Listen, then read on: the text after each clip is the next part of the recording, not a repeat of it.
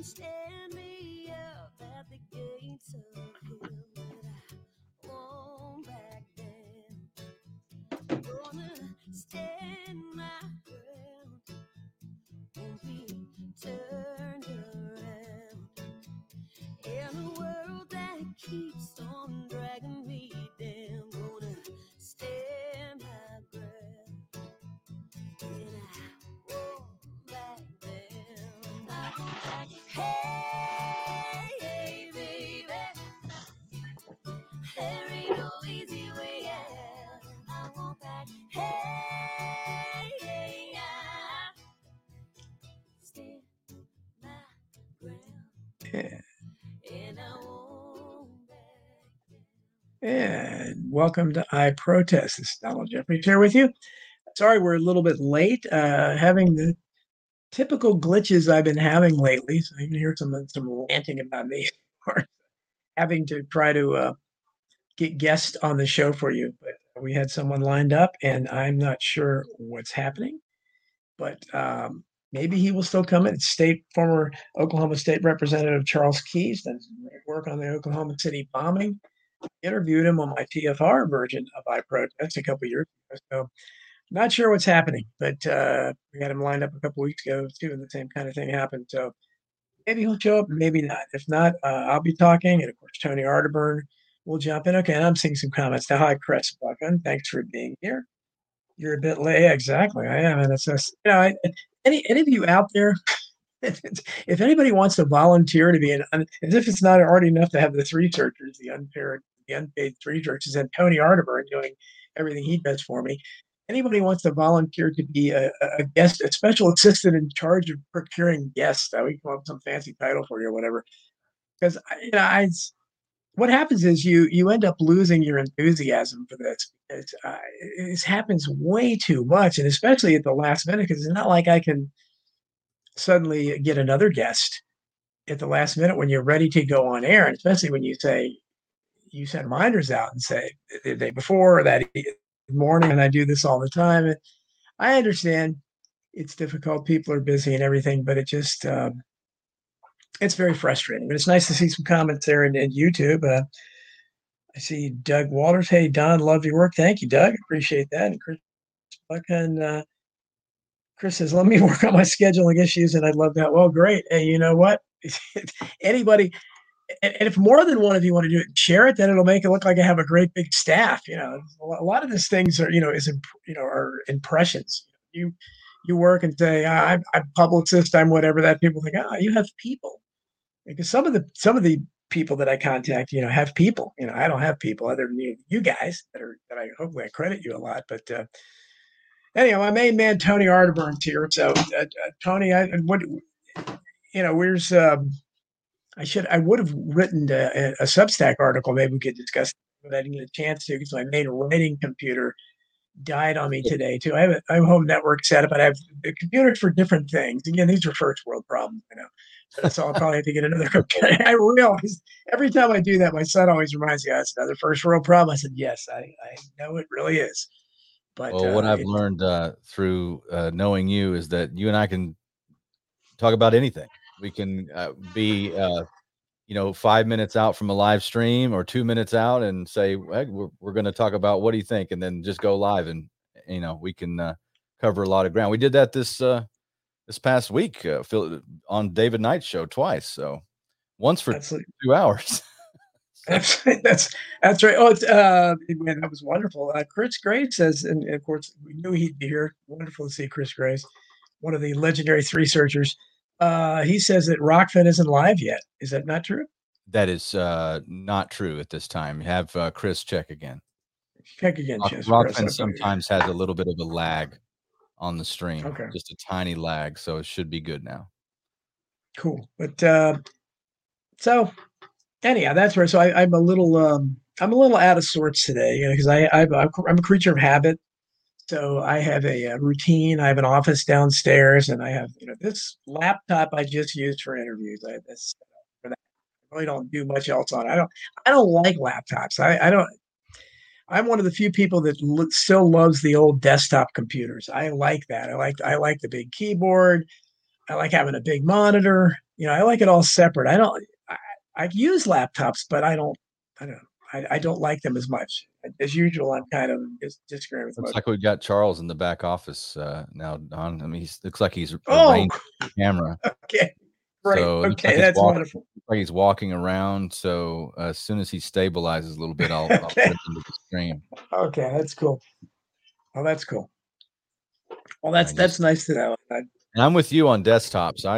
I really prefer my desktop. I've got it's not a real modern setup, but I've got dual screens here, and I bought one Oh, of those yeah. refurbished computers back in 2018 from Walmart where they like refurbish them, and it works Yeah. just fine. So knock on wood, it still works, my friend. I like them much better. I spent a lot of time, back when I was in IT, especially in the old days when before security got too big. We ended up getting a lot of unwanted parts and putting computers together. Putting memory and hard drive. And it was that's pretty much every computer I ever had. Was built from there. So I recognized maybe they wouldn't last that long, but it was pretty cool. Is Charles? I see Charles. Is Charles there? I think he may have stabilized and set down. Let There me he see is. He looks like okay. how this goes. How's that? Okay.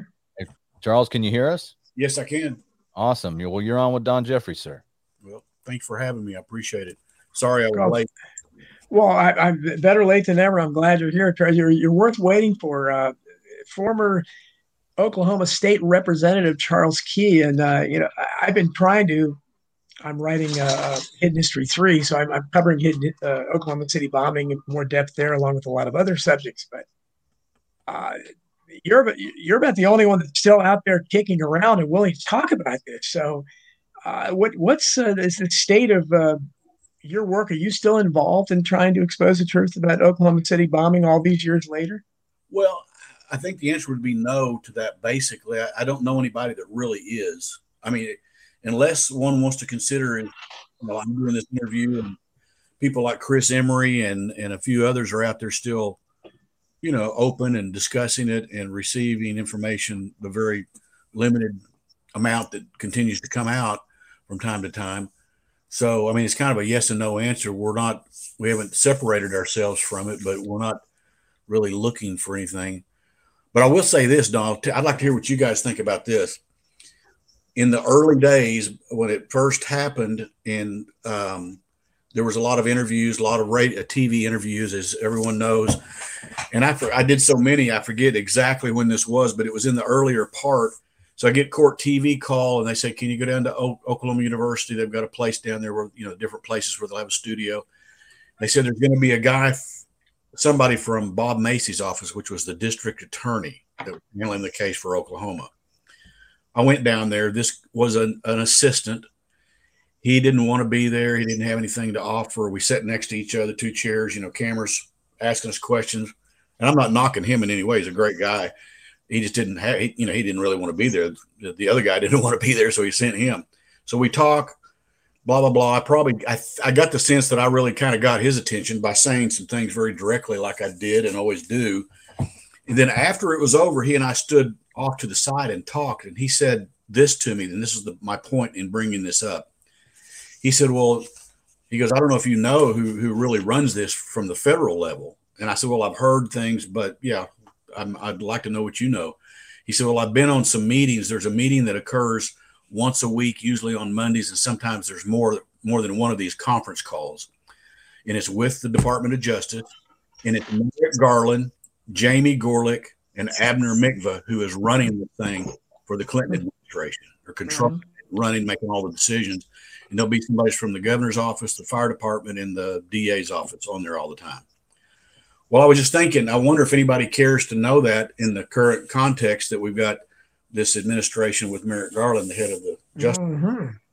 That is, he goes back that far. And I guess when we look at what's happening today, and obviously you feel probably the same way that I do about it. I mean, this is kind of a culmination. Somebody in the chat room talked about seeing the documentary A Noble Lie. And there's so many lies that have happened, certainly since before Oklahoma City, but since Oklahoma City. So how do you feel as somebody who's been around a while and served in the state house, years ago, to where we've arrived at this kind of a disastrous condition where I don't, you know about you, but I don't think America has ever been anywhere near the sorry condition that it's in today. I mean, what are your thoughts on these kinds of lies, these cover-ups that continued, and eventually it resulted in the systemic corruption and just the mess that we're in today? It's really hard not to get super cynical, isn't it? Yeah. It is. I agree with you. I think it's probably worse than I've ever seen or our country's ever experienced. Although there's been, sometimes people will say, well, but back that know history, they'll bring something up that you didn't know about. And that's pretty interesting stuff. But still yet, yeah, the worst. And personally, I don't have any other way to put it in context except that we move away from the Constitution. Mm-hmm. I think that's one of the big, it's a complicated answer, whatever the answer is, but that's a big element in the answer to where we are, why we're at where we're at today. And so we're, like Jefferson said, let no more be heard of confidence in man, but bind him down with the chain of the Constitution. Right. And as long as we've been able to do that, we've been in good shape. But as we've fallen away from that, what we've got is government by men, not by law. And that's basically the problem in my way. That would be the closest way to trying to answer the question and then find a solution for it, because other than that, planet Earth is just a screwed up place. It definitely is. But long before we got this screwed up, you were there in the 1990s. And so talk about first of all, how you became interested. I don't know if you were a state representative at the time of the Oklahoma City bombing or not, or how you got interested in this. And you became one of the key figures along with Hoppy Heidelberg later and Glenn Wilburn, people like that were, I guess, J.D. Cash, people like that, of course. David Hoffman. By the way, do you have any contact information for David Hoffman, the guy that wrote, I think, still the best book? He's actually, he passed away quite a long time ago. Oh, gosh. What? It was over in Europe. I think it was Poland, or really maybe Czechoslovakia. And it's a little sketchy about just why he died, but I think he was taken into custody into a local jail or something, and he died there. Oh gosh, because he wasn't that old, was he? No, not at all. Okay, well that's interesting. I can Janie Coverdale, mm-hmm. grandmother that had two grandsons that died she just passed away about 3 weeks ago, maybe a month or so back. Okay, that's different than, because I've been communicating with Edie Smith, trying to communicate with Edie Smith, former Edie Smith, and then Kathy Sanders, who I guess is Glenn Wilburn's ex-wife, and the mother the mother of Edie Smith, the grandmother of those babies that died. And she's working. She couldn't talk too much because she said she's working on a documentary and had signed a agreement or something not to discuss things. What did you talk much to them, or who did you work with mostly when you were trying to find out the truth about the Oklahoma City bombing? Well, back then, okay, so I'll just kind of give a quick start from the beginning. I first ran in '84 and lost. I ran in '86 and won and served for 12 years to '98. And the reason I was defeated in '98 because the powers that be came after me. Mm-hmm.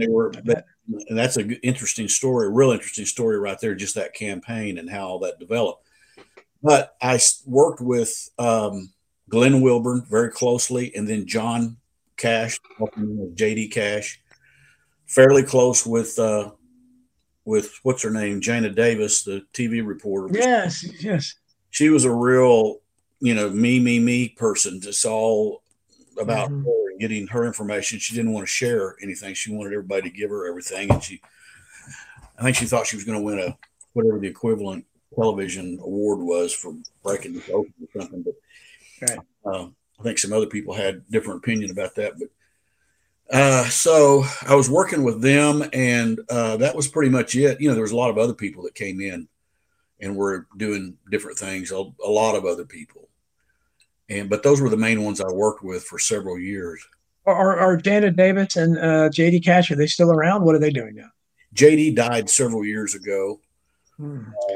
there were questions about whether or not he was truly an independent investigator journalist or if he was connected to the other side, whoever that. Yeah, boy, that's everywhere, isn't it? You never know who's working for who. It's spy versus spy. But I think you'll find this interesting if you didn't know this. There's kind of two sides, and not everybody's picking one side or the other. But on the subject of was it domestic or was it Middle Eastern, there seems to be, and JD and Jana were real, boy, they were hardcore on this. Jana was said it's all a Middle Eastern thing primarily or totally. Mm-hmm. That's BS. He'd get soupy, go hostile about this. No, it's just domestic. And they both had strong opinions about that, and they badmouthed each other and sometimes other people if they took a different position. And that's why JD was questioned, because it was like, thou doth protesteth too much. You know, why are you so certain when nobody really knows? You know, if you got the smoking gun, show it to us. So you know how these things go. It's kind of like that. You never know for sure, but that's kind of where people divided. It was either Middle Eastern or not. Is Jana Davis still around? Well, I don't know where she is. I seem like I ran into, who was it? Oh, you know, COVID's changed our perspective on time, but probably 2 or 3 years ago. Yeah. And she's kind of walked away from all of that stuff a long time ago. So, well, I want to. What do you know about? And I want to go over some of the doubts with you before I forget. Because I'm deep diving into these issues, and this is my third volume of Hidden History. So the people that have read the other two, they presumably have some kind of grasp of the basic facts. I'm looking to try to find more about Mike Loudenslager and Danielle Hunt, and I'm sure you probably know both of those names. What, if anything, do you know about either of those? Information is very hard to find. I think they're both really important. Well, Danielle Hunt, they are not responding. They would not respond. They were very afraid. Yeah. And they talked to some people, including myself, briefly in the very, very, very early days. Mm-hmm.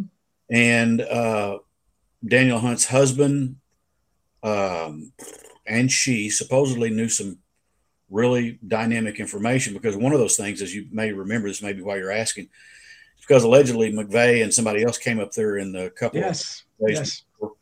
That's one thing. And then the other part of it is what was communicated to she and her husband from federal officials, if anything. And there were supposedly things that were said.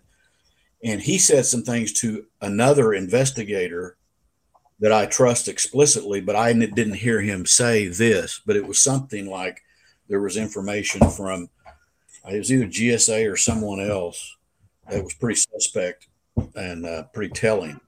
But he got real, and I've heard now that, and this is just hearing from another person that heard this, but I still think it's true and accurate. One of them has either passed away or something like that. The husband died a few years ago. He died. But just for those of you, this is really inside baseball, I know. But Danielle Hunt was the operator of the daycare center inside the Murrah building that blew up, was bombed, and she resigned, or I don't think she was fired, but she quit her job very shortly, right before the Oklahoma City bombing. And supposedly this Timothy McVeigh, and those of you familiar with the JFK assassination, we know about the Oswald imposters, people that were running around or that apparently impersonating him right before the assassination. I don't know that there were McVeigh imposters, but McVeigh, or somebody reporting to me McVeigh, was making appearances, and one of those appearances was a memorable one at the Murrah building, where he just kind of was talking about the daycare center, and we acted odd enough for them to remember. And her husband was the head of security, I think, in the building, and I believe he was fired right before. It was the same. Anyway, they both lost their jobs right before, and that's why and he's dead. But I would love to talk to her, but I get you're saying she's not interested. Well, and I don't know if you read the reports. I don't know if you remember this because stuff time passed by, but there was another encounter just like that by the who was that guy? Department of Veterans Affairs, Paul Hilton. His last name will come to me. It's in the report. But he said they would have veterans come in there, of course, asking for help or other information that would help them. He said again, it was about 10 days before the bombing, maybe 2 weeks. McVeigh and two other guys come in. And he said in that office, they didn't have a secretary up front, but they had a little ding bell on a desk. And so he hears that bell ding. He walks out front, it's McVeigh, two other guys, one guy sitting down, other guy standing up, McVeigh standing up. Conversations with McVeigh, and McVeigh, he introduces himself. He goes, I'm Paul, blah, blah, whatever his last name was. He goes, Tim McVeigh. And he says, oh, Tim McVeigh. Are you related to the McVeighs down in some town in South? Oh, yes. Yeah, yeah. And he goes, how do they spell their name or something? He spelled it differently. And he goes, oh, no, remember, doctor, that my name is spelled McVey, which was kind of an unusual way to respond, at least I think. Mm-hmm. Further had this conversation, and then they left. Yeah, I do recall that. And so somebody or McVeigh or somebody else was trying to put that name out there right before. But it's amazing. So what about Loudenslager? I hear the story of this guy. This guy supposedly saved a bunch. There's witness testimony that he was kind of a heroic figure after the blast, and he was involved. And officially, they would claim that he died at his desk. It's a really hard one. Yeah.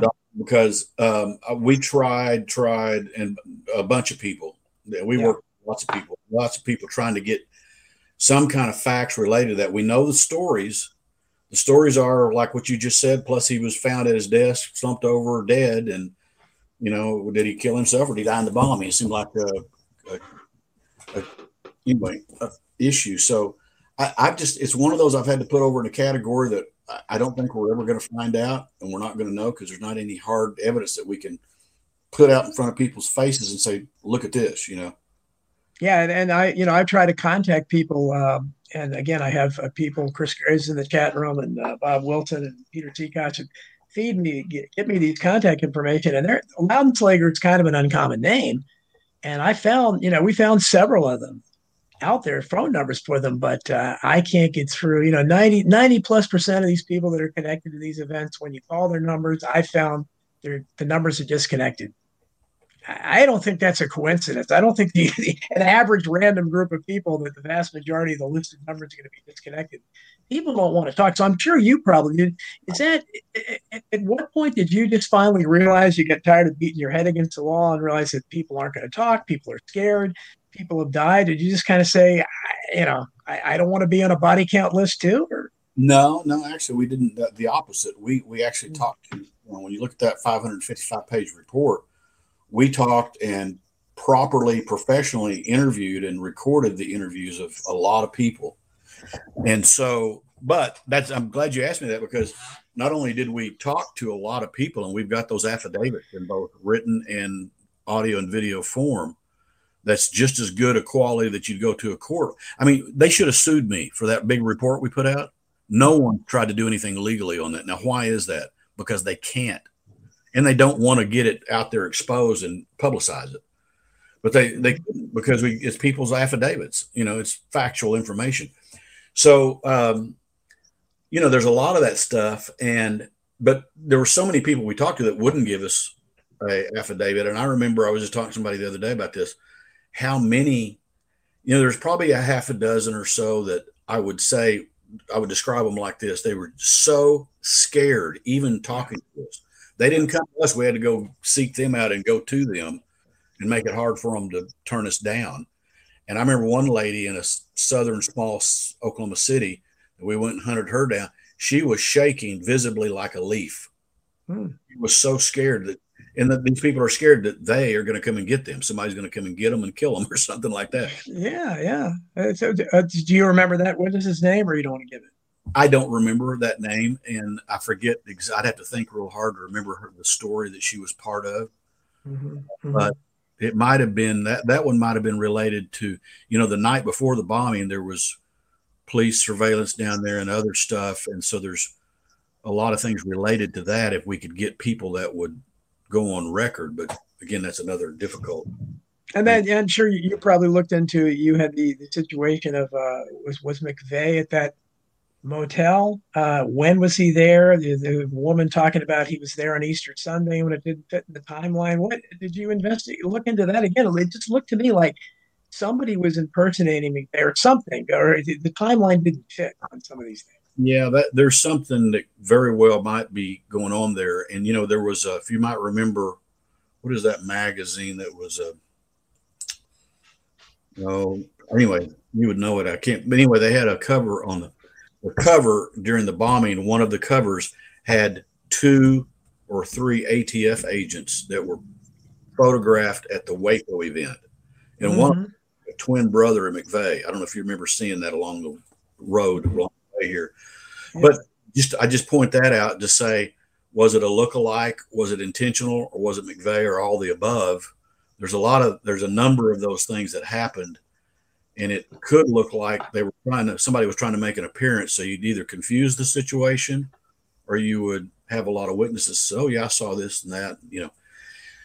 We don't know. That's the part of the cover-up. But I tell you what, there's a lot of people that saw McVeigh. We basically, those of us that were deep into this, we even think there was probably more than one Ryder driving around in downtown Oklahoma City intentionally. Yeah, and then of course you had the whole John Doe #2 thing, and then there's mentioned in the chat room is Terrence Yakey, and I don't know if you've had a chance to talk to him. I mean, you talk about a suspicious death. I mean, geez, did you know him? Or I'm sure you talked to his family because they were vocal. I can't get a hold of them now, but they were very upset at first, at least. That was one that I personally had an extreme close experience with all through it. The family, the place.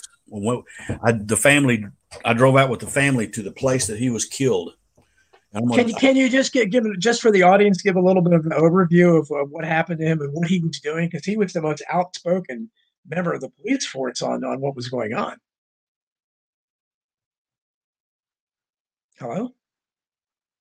Uh-oh. Did we lose Charles? Charles, I hope we can bring you back in. Well, that was strange. Oh, here he is. He's coming up, and I don't know if I can. Charles, are you there? Charles? Oh shoot, I need to. Tony, can you bring Charles back in? Tony?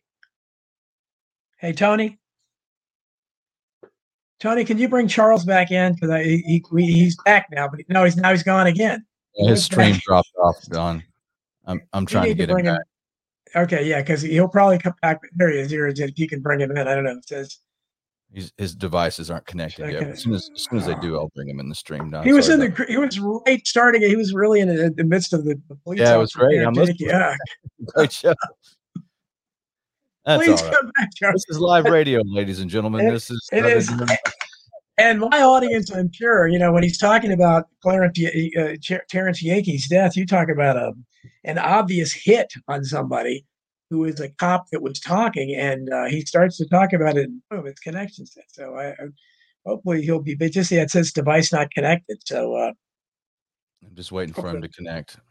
Yeah. So hopefully, yeah, because we were getting wrong because he's realizing this guy's. He's talking about there's so few people left that are willing to talk, and he still is, and it's honest, it's amazing he's alive and well, and because most of them aren't, and that's what you find because I think he's there. Charles, are you back, Charles? Is he? I see him there. Can you get him? Gotcha. Can you hear me? Yes, sir. Okay, you can hear me. I can hear. Yes, we can. You're live. It said I was backstage and I couldn't find a button to correct it, but I finally. Well, I think we thought they got you or something, right as you're talking about Terrence Yakey, and then you get cut off. So we're glad to have you back because that's really an interesting story. So if you can tell us about Terrence Yakey. Yeah. So here's the deal. You imagine Oklahoma is a lot like there's a lot in Oklahoma City. A good part of Oklahoma City is it's like flatland. So West Oklahoma, Central Oklahoma, where that federal penitentiary was. Is west of Oklahoma City. It's just a bunch of flatland. So imagine farmland. You got those 2-lane roads. You got barbed wire fence, and every once in a while there's a creek that goes by and it's got a culvert. And so what the story was, the official story from law enforcement, is he went out there in his, I think he had something like a Toyota Celica or something like that, and cut his wrist and there was blood all in the pan of the floor. He closed the doors, locked them, went through the barbed wire fence and walked about, I want to say 30 or 40 feet to, down the way a little bit to this creek, and then went through another barbed wire fence as he walked through a big culvert that was probably about 4 feet tall. And I'm 5'6". It might have been 5 feet. I don't know, but I know I would have to bend down a little bit. He's a big man, like about a 6'2" or 6'3" guy. So he supposedly walked all the way through that, then had to go through another barbed wire fence on the other side because it went under the road, and then walked about 3/4 of a mile following that, and decided to go ahead and shoot himself because I guess he hadn't, cutting his wrist didn't do the job. And that's the official story. So I'm talking to the family. I'm out there. We're looking at it. We're walking a lot of it, not the whole thing, and everything else about the story, because I've talked to his mother and the sisters, multiple times. It's been a while since I've talked to him, but and his ex-wife, met with her numerous times. We, as a group, our group met with her, and I met with her personally and talked to her. And that's the sad thing about that in terms of the investigation is Yakey kept a lot of stuff to himself. So he didn't officially share it. So we have this problem, but we do know through others that he talked to that he was very concerned and he was doing his own quote investigation. And his death obviously screams that something shady was going on. Yeah, absolutely. And so I would like to talk to his family.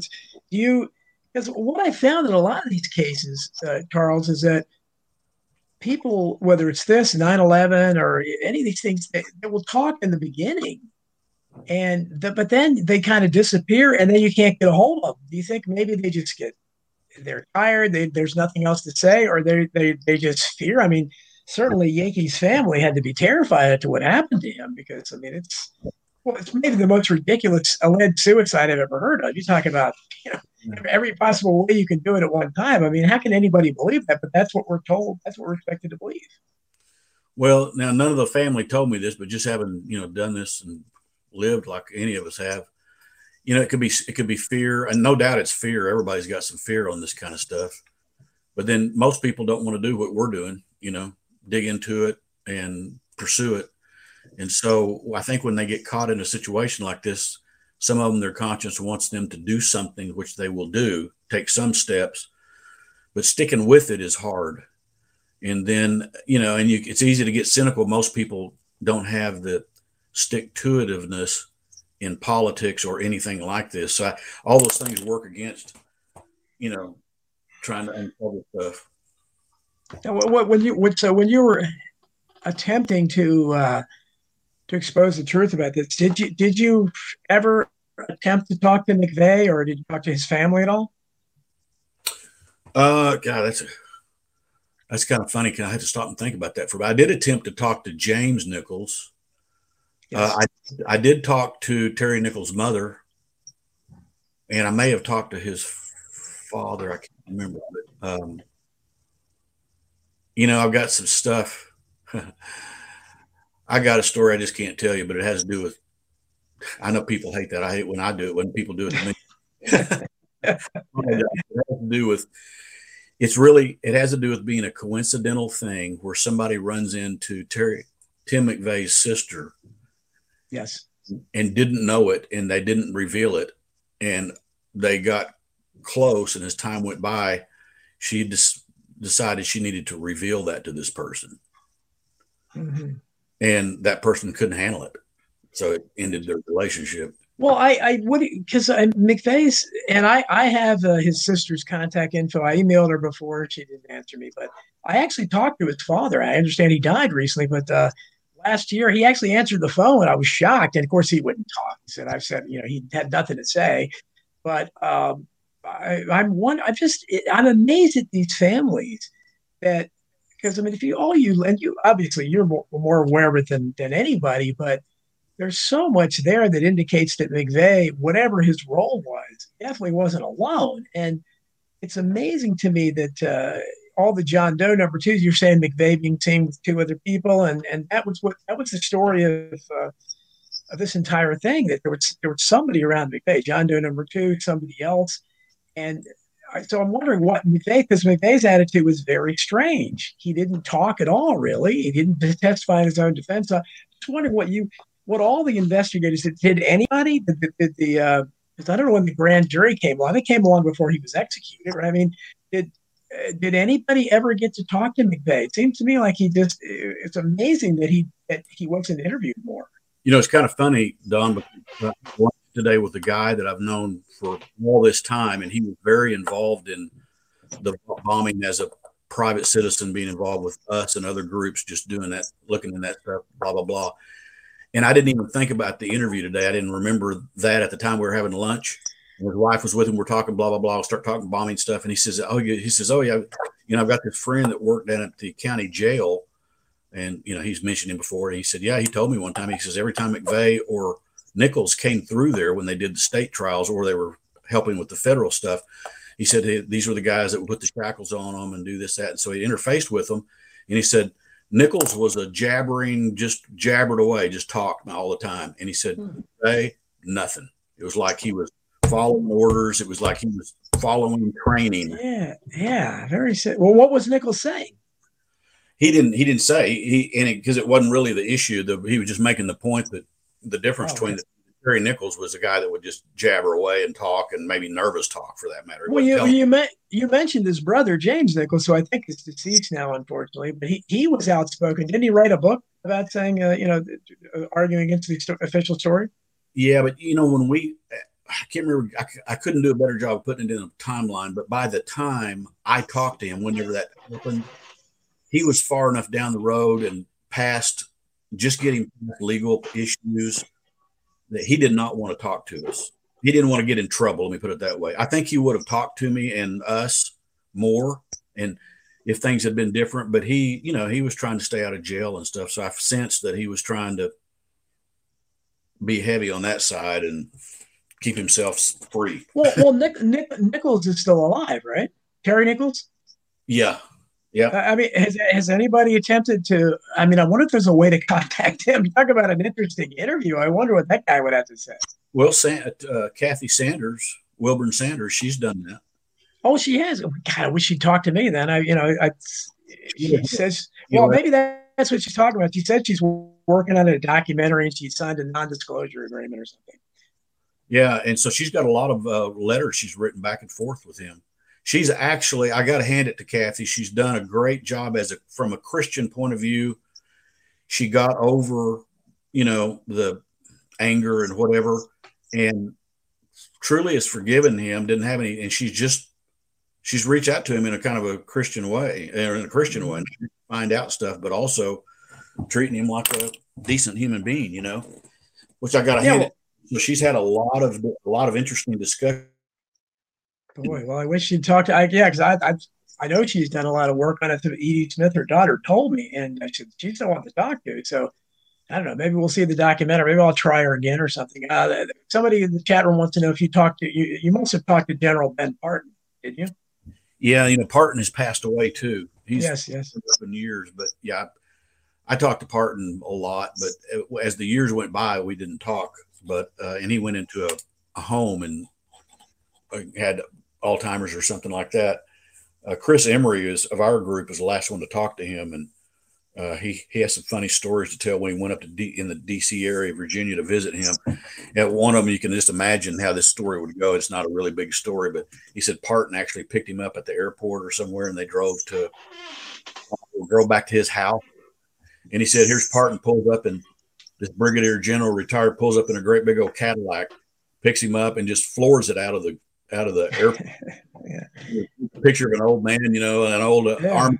He's just little old lady from Pasadena, Anyway, so Parton was a really interesting guy, and I mean, you couldn't have a better example of an expert that comes out on this issue. Absolutely. In addition to that, you have all these other experts.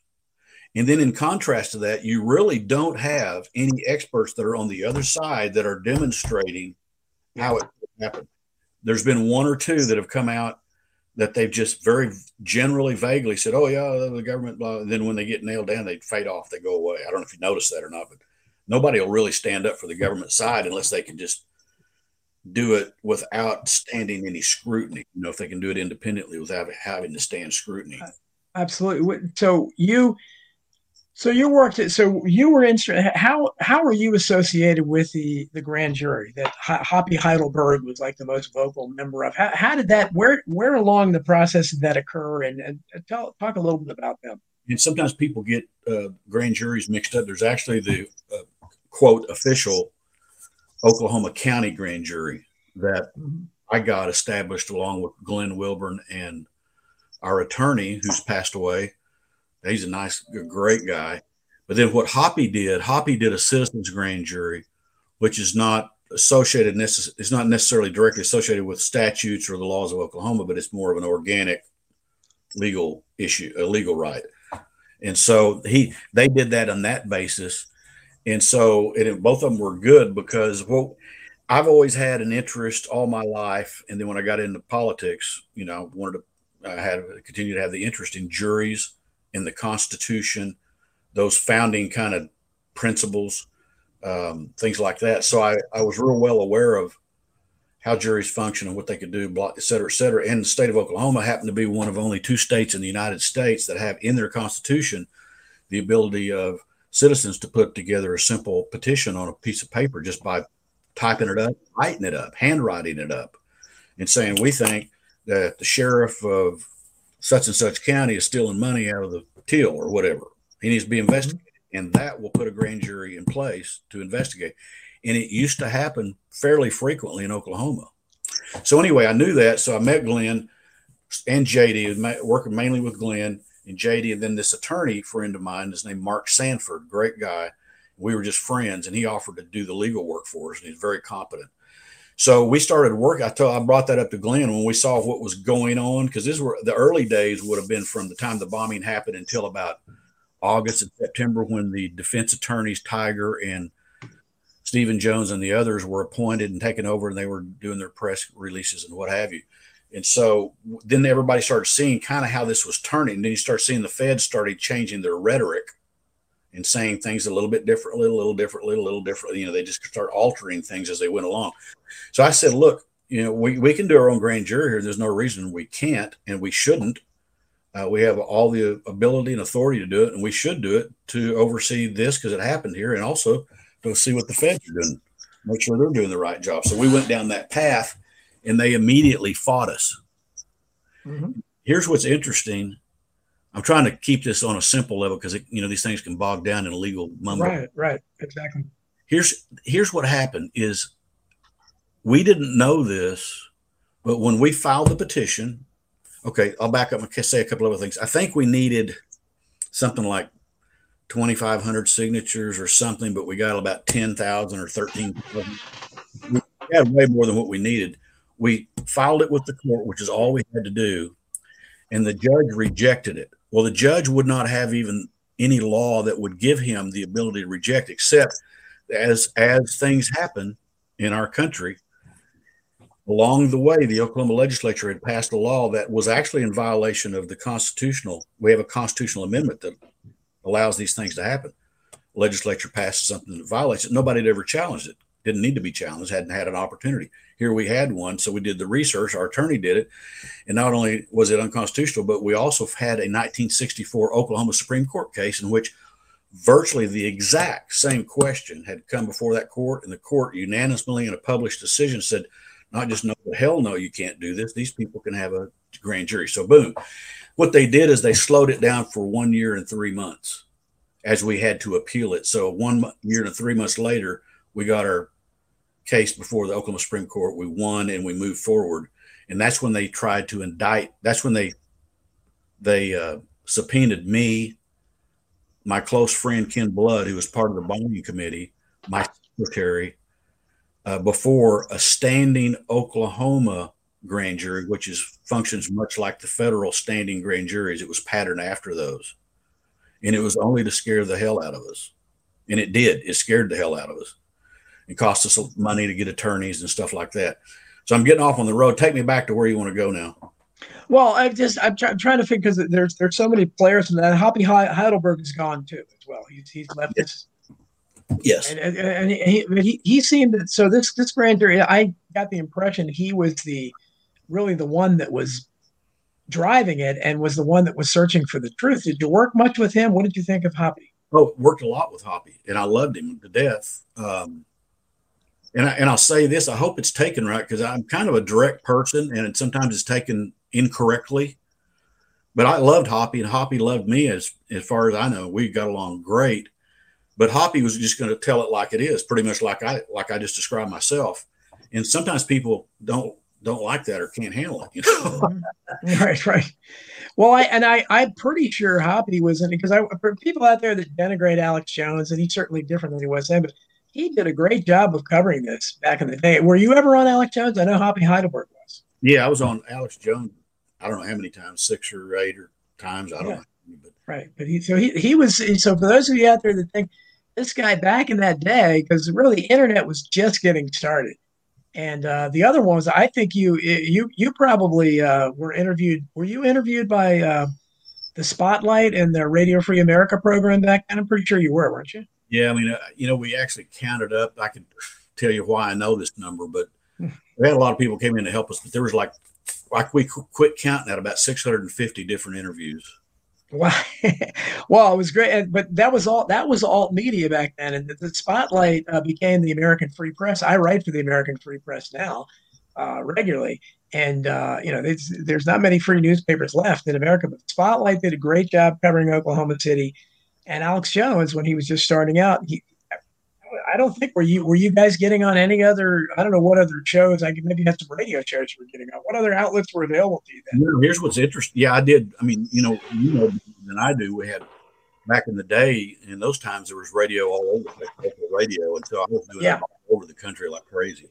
Yeah, 600 and some odd came from, but also I did Hannity and Combs multiple times. I did. Did you? Oh, did you really? Wow. Bill O'Reilly, the TV and radio. I did. I think I did about 6, most of them Fox programs. I believe I did a Huckabee. Most of them were really good. And on Hannity and Combs was a lot more friendly than Hannity was. I would say I wouldn't think Hannity was too kind to you. Well, it's a shame. Like Tucker Carlson probably would be more receptive to you now. I don't know, but maybe because it's an older issue. But I think the way he approaches other issues now. But I had somebody who was an investigator that actually lives back in the D.C. part of the country, in that area, that said, I'm trying to remember the timeline, but it was probably at least 6 months ago, maybe the latter part of last year, said that he had talked to a producer, one of Tucker's top producers, and that producer was really interested in the Oklahoma City bombing and Merrick Garland. Yeah, that's so people realize that this guy is right in the center of the madness today.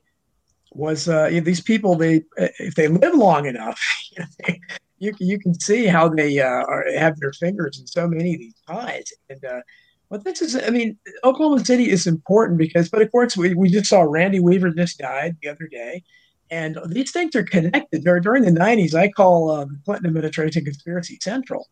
But you had Randy Weaver, Ruby Ridge, who this horrible tragedy there where the law enforcement shot and blew off his head.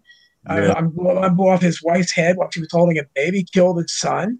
Horrible things, and they ended up getting a big award from juries, which is a financial award, which is unusual in this. And then you had Waco, and that's the official version is that Timothy McVeigh was so upset about Waco, as a lot of people were, that he was inspired to do this. But all those things came in, other than the jury award to the Weaver family.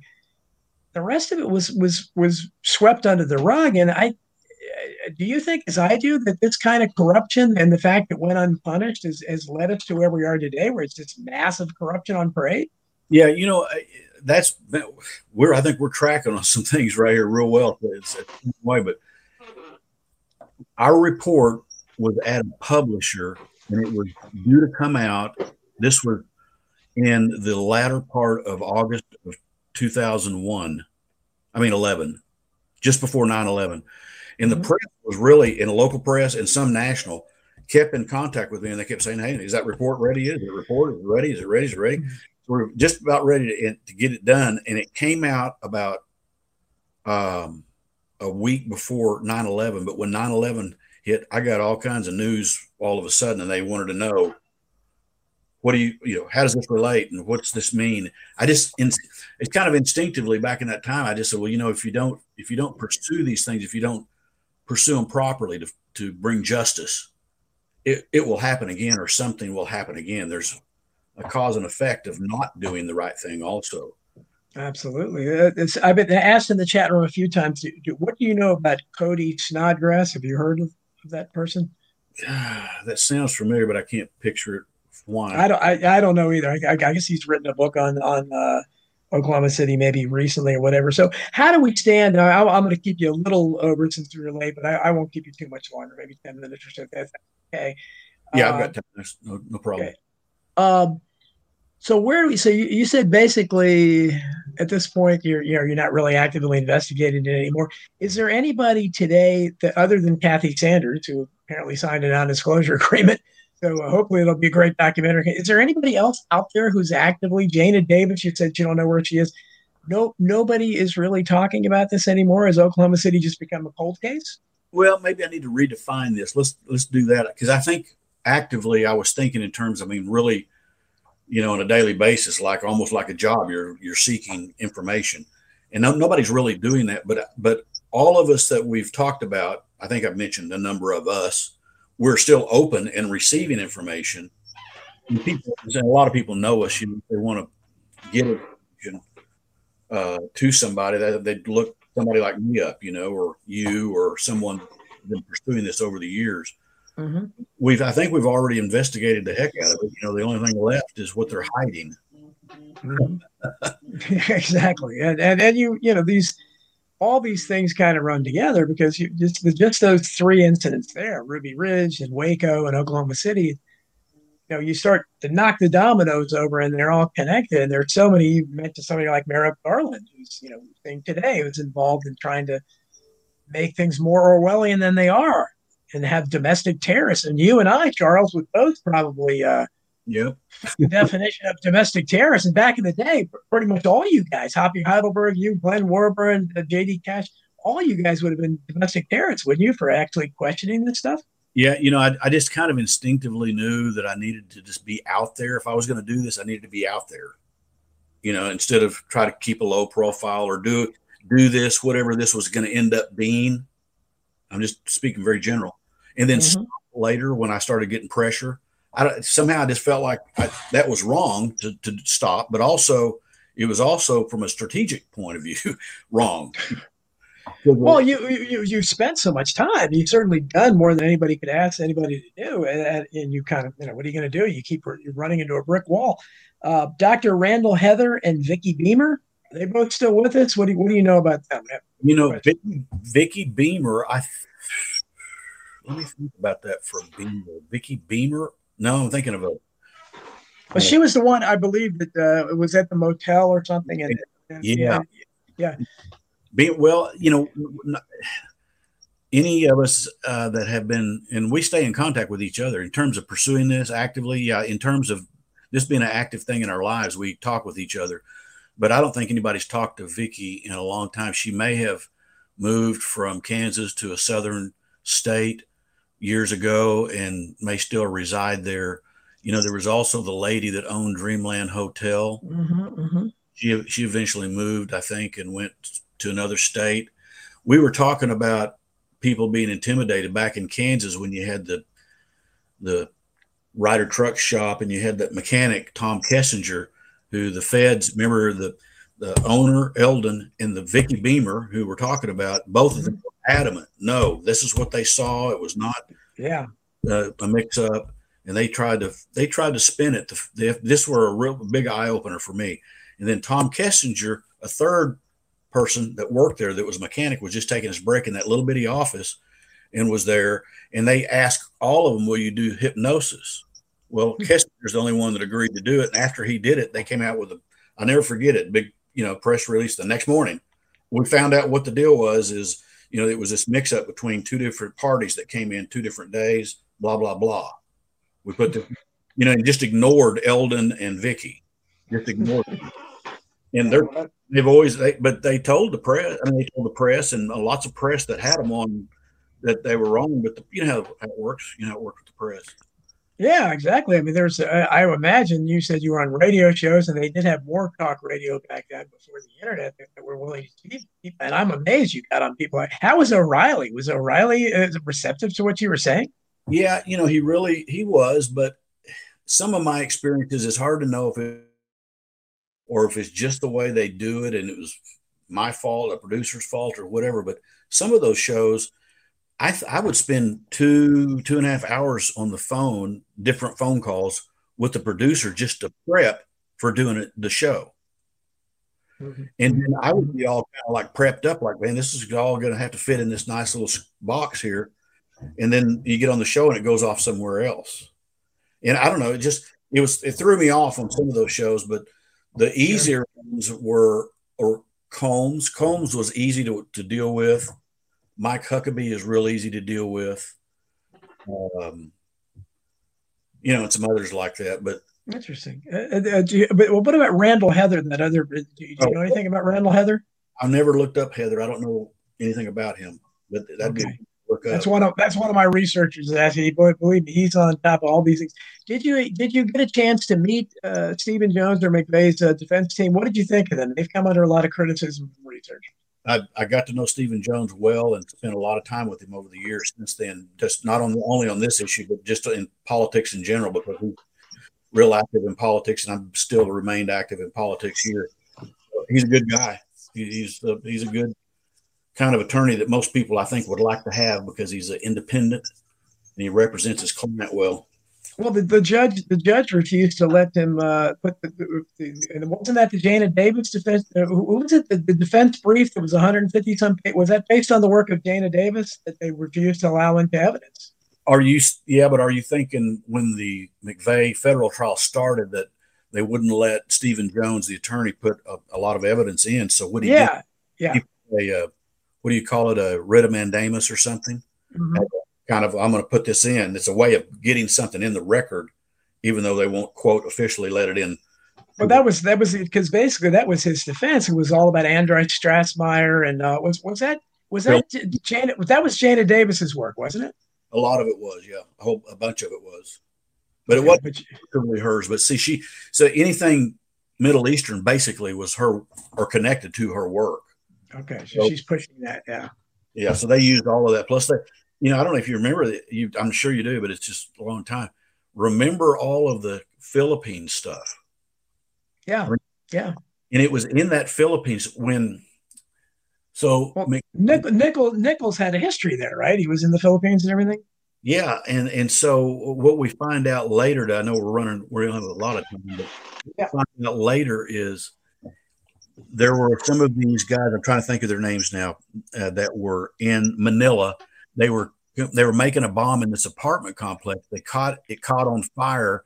So if somebody calls the fire department, they come in and they find out what they were doing, investigating, and police come in and they call the U.S. FBI in Manila because they say, look, we found this laptop and it has this stuff on here. And it's the name is slipping my mind right now, the players in the organization, but it has this stuff about bombing the U.S., blah, blah, blah. So Project Bojinka is what was on there. Well, some years go down the road, not only had Oklahoma City just happened, but a few more years go down the road, you have 9/11. It was Project Bojinka, flying planes into specific buildings as a terrorist act, among other things. Yeah.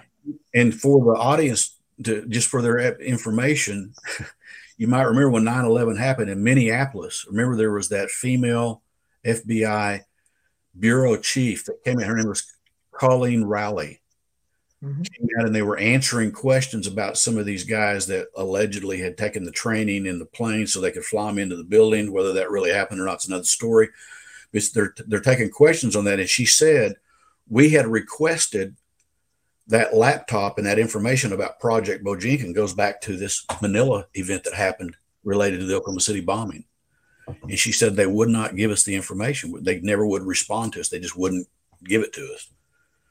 So interesting connection of Yeah, there's so many connections and so many things that weren't investigated, as you know all too well. But I can't tell you how much we appreciate the work you did, and unfortunately, there's so many people like you that if we can ever overthrow this tyranny that it's just completely taken hold of us, people like you are going to make the history books as real heroes. I appreciate all the work you did. Are you? Is your screen frozen, Charles? Are you still there? Okay. Yeah. Yeah. Okay. I appreciate Yeah. It looked like it.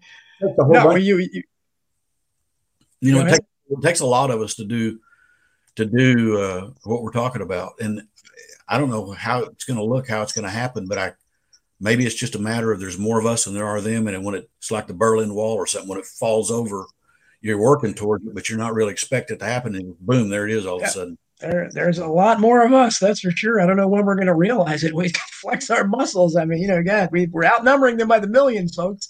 Yeah. But I really appreciate everything you did. I appreciate you coming on and staying a little bit over, and great work, and keep on fighting all you can do. I know you haven't given up, but things, this is in so many cases that have happened since then. 9/11 first and foremost, which is similarities there. And so, it gets, Oklahoma City kind of gets lost in the shuffle. Terry Nichols, do you know what prison he's in? I'm going to try to contact him. It's in Colorado, outside of where's that School of the Mines? It's north of Pueblo. Huh? Can't think of it. Well, I have to look it up. But I appreciate, again, all your work and coming on the show. Anything you want to promote, or anybody that get in contact with you or anything? No, I just want to say I appreciate I know you've been doing this for a long time too, and I appreciate everything you do. And sorry it's hard to get a hold of, but I'd be happy. I appreciate you coming, and I know it's you're worth waiting for, and you're worth having on the show. Thanks so much. We'll have to have you on again sometime. And former state representative Charles Key of Oklahoma, great guy, great researcher. Thanks so much for being with us. Thank you. Appreciate it. Take care. Thank you. Tony, if you're there, do you want to say, look at the chat room? We're going to open up the phone lines if you want to do that. Lots of people in the chat. Good to see you. I want to say, whoever MB, that's just the way it is. You've made my day, because you're calling me handsome and hot and like a founding father. So I don't know who you are, but thank you very much for the kind words. But so what's the phone number to call, Tony? Can we open up the phone line? Yeah, let me put the phone in. It's 888-770-1776. Let me uplink that. Cool. So we love talking with you. So anybody wants to call, and hope you guys like like Charles Key's great guy. And keep in mind, you talk about all those people that are dead and are not talking, and he was right in the center of an event that doesn't seem like it, but you're talking about that was 27 years ago, Oklahoma City bombing. Hard to believe that now, but that's kind of, so many things have happened since then. 9/11 first and foremost, that it's really superseded, shared a lot of things in common with that. Tony, what are your thoughts on the Oklahoma City bombing? Have you looked into it much? Oh, absolutely. I interviewed Chris Emery. He was talking about that. I put together the Noble Lie documentary. It was a great show. I interviewed him on the anniversary of Oklahoma City last year. So I've looked into this extensively, and it still should be on the forefront. There were so many unanswered questions. A lot went into it, and of course we know. Some key facts like Joe Biden for one, and his associates had the Patriot Act written before Oklahoma City. And it was what became the Patriot Act. I mean, they tried to ram that through after Oklahoma City, and it wasn't quite enough. That's where you get the monitoring of bank accounts. You get with the monitoring the amount of cash withdrawn, all that stuff. That was those were put into the bones, and everything for the Patriot Act were written right before Oklahoma City. It wasn't enough to get it past 9/11. It was what they needed. It was just I guess they learned their lesson from Oklahoma City. But there's so much weird activity prior to, and what kind of person, what was Tim McVeigh? I've read extensively on this. What was he? And I was in the Army too. I mean, he strikes me as like a perfect Manchurian candidate, because they describe his personality and like who he was, and I find him as a mystery. And who knows if he was he still working for the Army, or was he still working for the government? What was he working for? That's a great question too, because you look at Bill Cooper talked to the FBI because he was approached by two men prior to Oklahoma City, one that looked exactly like Tim McVeigh, another unidentified man was with him. They came by his work. He had his radio studio inside a shopping center at the time, and they asked him about what they should do if they get pulled over. This is you go look in the book Pale Horse Rider. It's all in there, but this was documented. And Cooper said that one of the men that was supposedly McVeigh said that he had a tracking system in his right buttock. He had I heard that. Yeah. And the other guy had one in his shoulder, is what he said. And he said he had Bill said, "You want to touch that?" And McVeigh supposedly offered, said, "Bill, you can touch my backside. You can touch my right back." He's like, "No, that's okay." But he said it was a really odd conversation. They told him to watch Oklahoma City. Yeah. So something just very strange about Oklahoma City. It's not the official. We know the official narrative is complete garbage. Absolutely. And I'm just amazed about. I for some reason I never thought of Terry Nichols. I mean, he's still alive. He's really connected. And his brother, he was saying James. Charles was saying James, but I know James Nichols. I remember him talking to the Spotlight a lot.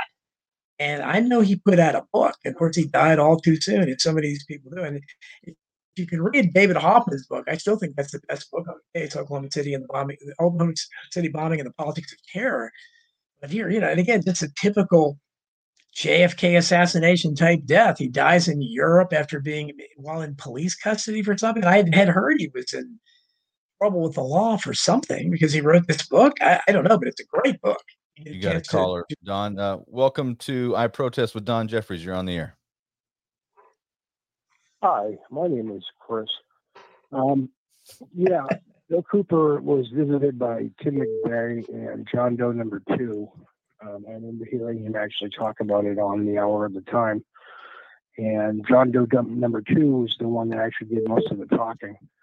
But apparently McVeigh did offer to show his right buttock to Mr. Cooper, and Mr. Cooper did not appreciate that, but he said that in hindsight, he wished he had taken him up on the offer to see if he was microchipped. But that story's always just stuck with me because again, Bill Cooper was interviewed he agreed to meet with the FBI over it because it was just so. I mean, obviously trying to set him up or set something up with it.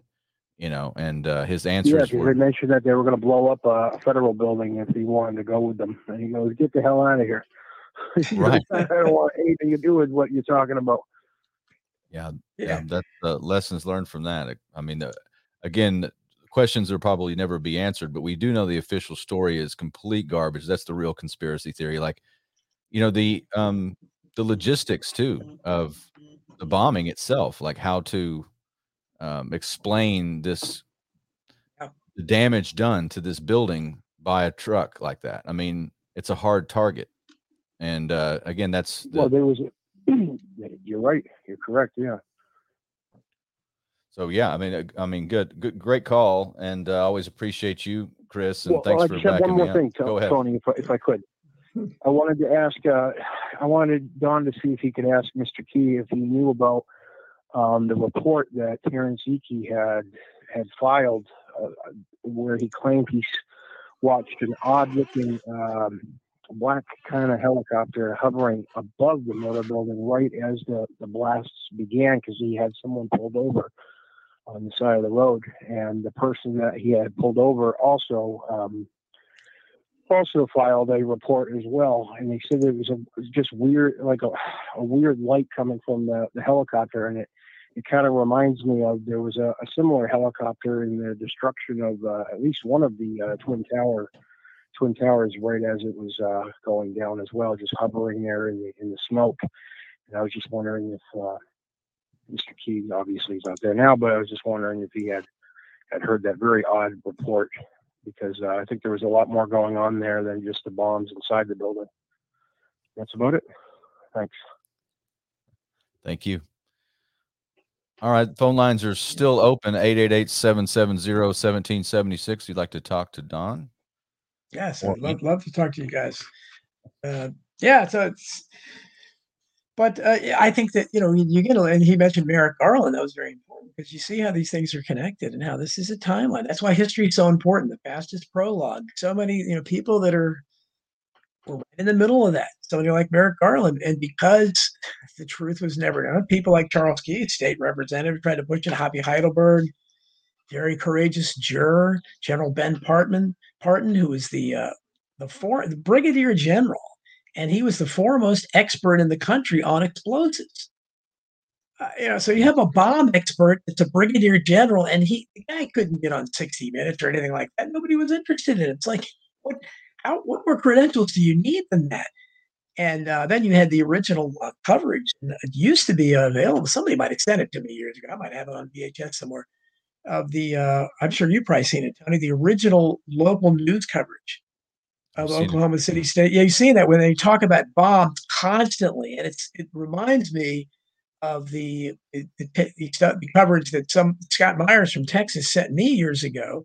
And according to Chris, he thinks it came through Bill Cooper. He was the one who recorded it. I guess but anyhow, I got videotaped coverage live from a local Boston station after when JFK's plane was missing. And it was the same kind of thing. It's the Oklahoma City bombing. You heard constant references to bombs in the building, not the magic fertilizer bomb, but other bombs in the building.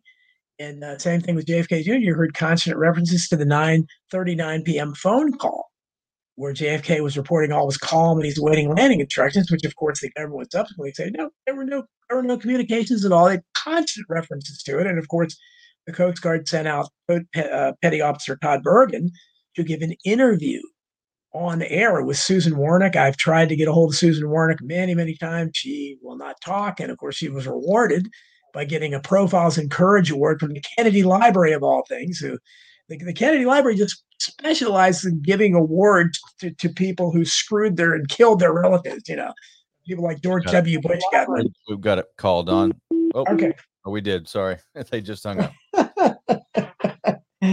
Oh, well, call back, please, caller, because we love hearing from you. It's 888-770-1776 if you'd like to talk to Don. Keep the phone lines open. Absolutely. But so that's why the local news coverage is really important. It said it with the JFK assassination as well, too. You look at the early news coverage and the Secret Service agent being killed, the pool of blood found, the Secret Service agent ran out, supposedly tried to warn him, which Chris is working on for me now. Things like that, not to mention the early witnesses, everybody going towards the grassy knoll, not the repository. Those are important because the narrative hasn't been established yet. And certainly in all of the mass shootings, Sandy Hook and all them, look at the early reporting. It's just full of things that later, oh, no, that actually wasn't true. Because, of course, it contradicts what usually is a fairy tale narrative. Here's your It's call. very Don. important. Okay, great. You're on. Hello? You're on with Don Jeffries. Go ahead. Turn down your radio, please. Okay. Go ahead. Hello? You can turn down your radio. You can talk to Okay, Don. I just muted. Okay, go ahead. Okay. Yeah, I'm the White Wolf. The Oh, cool. Great. my name is Michael Bradley, and don't let too many people know that, but I'm the White Wolf. I just wanted to congratulate Don on the great work that he does. And I watched him on David Knight this past week, and I also watched your shows on David Knight, and you had an excellent interview with Gary on Wednesday. Well, thank you. Just absolutely groundbreaking, I think, for a lot of people. And, well, I appreciate that. I mean, Gary is right over the target when he says that that basically we're just being treated to one big global clown show, and that we don't really have any dogs in this fight, so to say. Trump or Biden, they're just two sides of the same coin. Right. It's unfortunate, but that's the truth. Yep. And I think this goes back a long way, actually. I think it goes all the way back to even before World War I. You had Winston Churchill in North Africa setting up the concentration camps there, and all of these things are just beta tests. They want to see how we react, and then they study our reactions and they hone their plans. And that's really what the pandemic was all about, seeing how the sheep will react. And, it was very discouraging to see all these people running around with masks, and I still see people wearing masks. At the farmer's market this morning, I still saw people wearing masks, because it's like, what are these people so scared of? It's like, here we are 2 years. I mean, have you ever heard of a virus that just keeps going for 2 years? Even the 1918 flu epidemic wore itself out after about 14 months. And this thing just has legs. It just keeps going and going. It's a psyop. I mean, I don't understand people at this point. I really don't. I don't know how they can be so stupid to keep falling for this stuff.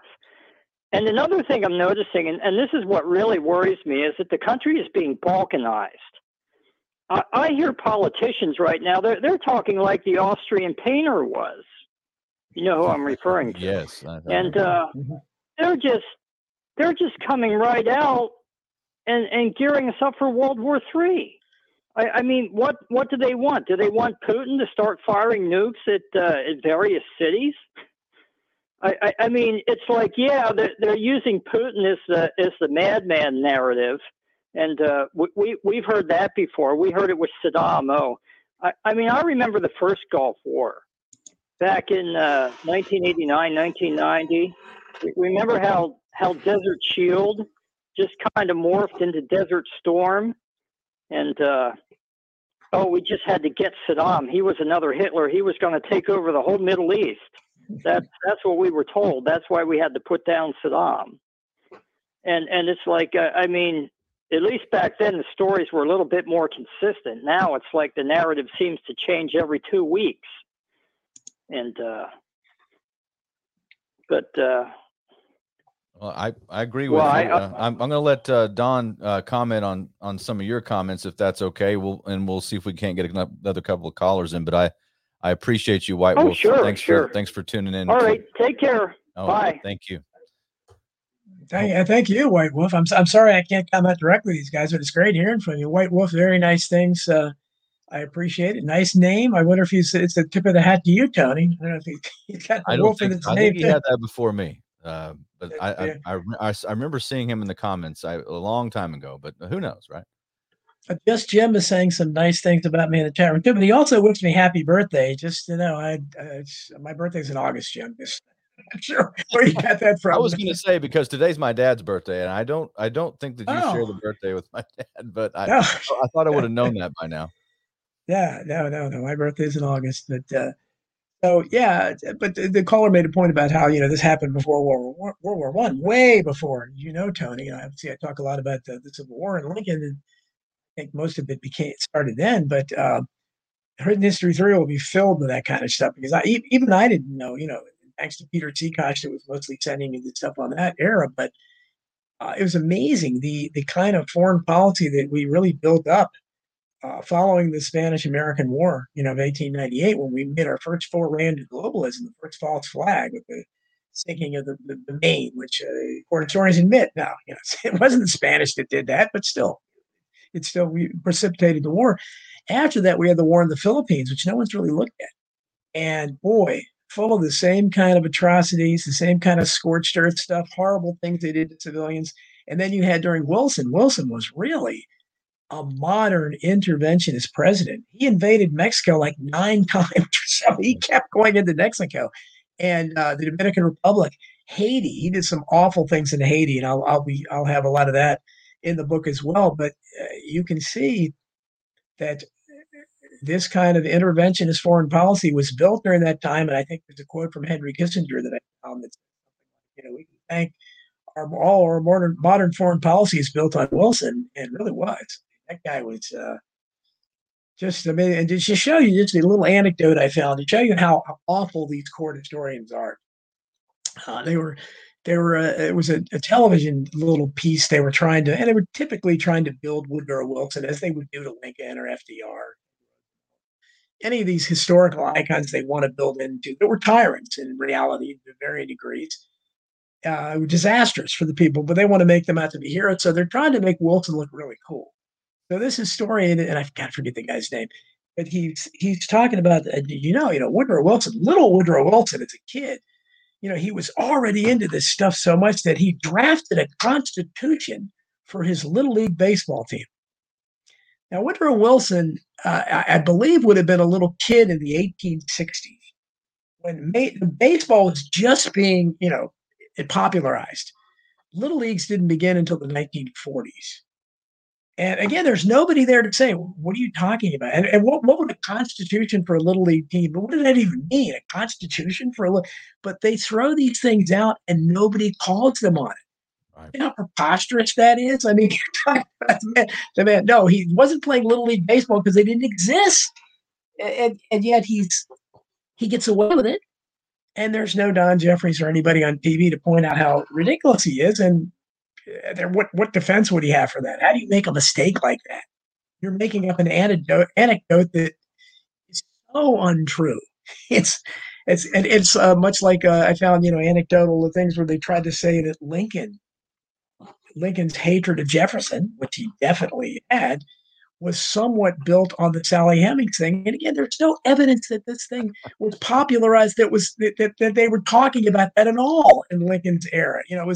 There was a kind of a non-specific allegation that James Callender alleged, and that's where it came from, against Jefferson during the campaign of 1800, which was one of the dirtiest in history between Jefferson and Adams, who later, of course, became great correspondents with each other. But Callender was a bidder. He'd been promised office, but Jefferson, and he'd done some work for him. So he just, took off after him and came up with this ridiculous story. But Lincoln was born till 1809. And I don't think the story had legs beyond that. So again, people say these things and there's nobody there to say, wait a minute, that doesn't fit in the timeline. So it's one of those things. I love the way the chat is really very active here. Am I missing anything? Walter Craig, White Wolf. And White Wolf says the Titanic was not sunk by an iceberg. And I've heard more and more, and I used to really, when the movie Titanic came out, that was one of my non-conspiratorial interests. I thought was not conspiratorial. I was kind of interested in it. I read on it for a while. Yeah, I've got the Titanic Museum here in Branson. I need to go check it out. I've been there for over 2 years and I've never gone. It's like it's built like the Titanic. It has the replica. Oh, cool! But the theory now is that because John Jacob Astor, who went down with the ship, and something fishy happened there, because the Titanic was a microcosm. And I've used the analogy, Tony. I've said recently, we hit the iceberg. The Titanic's going down, and we're not getting on the lifeboats because we're in steerage, and nobody on the lifeboats from steerage. And John Jacob Astor should have been on one of those lifeboats. I mean, this is one of the most important men on the ship, if not the most important. Why he didn't, I don't know. But of course, the theory. Now. Okay, we'll take you. You're on I Protest with Don Jeffries. Go ahead. Caller, do we have you on the line? You're on I Protest with Don Jeffries. Oh, well, there you can't hear me? Okay. Well, good morning. There we go. Go ahead. Oh, there. Yes, good morning. My name's Will. I'm from Sydney, Australia. Hey, Will. Cool. How are you, mate? Yeah, be sure and turn down your radio if you have another device on, so we don't have an echo. Oh, no worries. I'll just turn it down there for you. There you go. Is that better? There you go. Much better. Oh, terrific. I just wanted to call in and say good day to Don. I've been listening to you, actually, to Don for quite a few years now, and I always find it informative, and he's got such a good way of expressing and giving information out, you know. Well, thank I you. appreciate that. Thank you. Oh, you're welcome. Yeah, I just thought I'd call up and just generally shoot the breeze, see how he is, and actually finally get to say hello, because I spent a lot of time doing volunteer work, and while I'm doing it, I put my headphones on and listen to Don. He's in Australia, you said, Tony? You said Yeah, he's in Australia. Australia? Wow, very Yeah. cool. Very cool. I listen to Don too. I even produce his podcast, and I listen to him over again. You can always learn something from. I've been learning things from Don Jeffries for years now, and he's a treasure trove of information and research. He's an American treasure, as a matter of fact. I've said that many times. We are lucky to have him. Oh, you're kind. Yeah, it seems to me your country seems to grow a lot of freedom thinkers, whereas my country, unfortunately, it really is. It's almost like I live in the Walking Dead movie. Yeah, Me too. it's not much different. We've got people they are so enamored with their government, enamored with authority. Somebody puts a white coat on and they simply stop and listen and follow orders. It's actually bizarre to watch. It really is, and frightening. But well, we appreciate you calling in. I'm gonna keep the phone lines open. You have anything else to say to Don? Oh, no, actually, so I can't talk to him directly. He can hear you right now. Absolutely, go ahead. He can't hear me though, right? He's not hearing me. Is he talking to someone else at the moment? No, I'm talking to you, but you can't hear me. He can't hear me. Okay. Good morning, Don. How are you, mate? Fine. Can you hear me? No, you can't hear me, can you? The audio through this board it's really only good for questions and comments because Don can hear you. I can hear you. He can't hear me. We appreciate you calling in, and Don did hear your comments. So thanks again, and good luck. Hopefully we'll see you in the chat. Just before I go, maybe you could ask Don if he could maybe touch on the monkeypox that they're now pushing. Yep, we'll touch on it. Thanks for calling. Yeah, absolutely. No, we didn't get to go over that this week. I mean, I'm kind of wondering it's like a buffet of potential fears they roll out, and I don't know what they're going to choose. Yeah, you go back to murder hornets and the small. How did we miss them? Monkeypox. Just when you thought it was safe to go back into the trees, monkeypox. But yeah, it's well. And first of all, thank you so much. Was it Will? Will from Australia? Thank you so much. Very, very kind words, and it's really cool to think. It's great enough to know Tony and people like that listen to. But if somebody in Australia listens to me like that, it's cool. Wonderful. Very, very glad to hear that. Very nice to hear that. And monkeypox is. My sister was talking about that the other day because of course she watches TV. Like, you heard about it on TV. Don't worry about it, okay? And they just seem to be throwing everything but the kitchen sink now. They're throwing everything at the wall, and things are sticking. But no, I don't for 1 second believe that this is a thing, because why are all these deadly things happening? Like the caller brought up, how long is this going to? I don't know. I guess it was a caller before. We'll bring it up. How long is this vaccine? This virus going to last? It's 2 years now. It's great staying power. It's never going to go away. Same thing with how many poxes are we going to get? Are these almost like the biblical plagues that are going to come on us? I mean, it's ridiculous. Monkeypox. I mean, I'm very skeptical of that, to say the least. Yeah. Well, going back to the Titanic, there's a lot of stuff there that I think there is history that needs to be re-examined. There was the little bit of predictive programming. There was a novel written in 1910, and there was a story in it about Titan, which was this unsinkable ship. Did you know about this, Don? Like 2 years before the Titanic in 1912, there was Yeah, what's an that? unsinkable ship in a novel 2 years prior, like just Yes, weird yes, freaky yes. programming. I mean, And then there's there's a lot this, there. people think that the Titanic was actually the sister ship, which I can't remember what the name of the sister ship was. That's actually the one that sunk. There's a whole theory with that too. If you've heard, what was the sister ship? Yeah, but two of them came at the same time, and the Titanic sister ship, I can't remember what the name of it was. There's a lot of theories on it, obviously. Yeah, there's something weird about 1912. I mean, you got the Federal Reserve meeting was on Jekyll Island on November 22nd, 1910. And it was. And that's when they had their meeting. They decided what they're going to call it, use the language, what kind of bill to pass through, and Senator Aldridge and all those guys. And, you fast forward. And so, 1912 was a big election year. So that's when he had Teddy Roosevelt run as a third party, the Bull Moose Party, to siphon off votes from Taft. Taft was a shoe-in for re-election, pretty much. I mean, he'd run the country kind of like a Cal Coolidge, just kind of stayed off of everybody's back and just let it just be.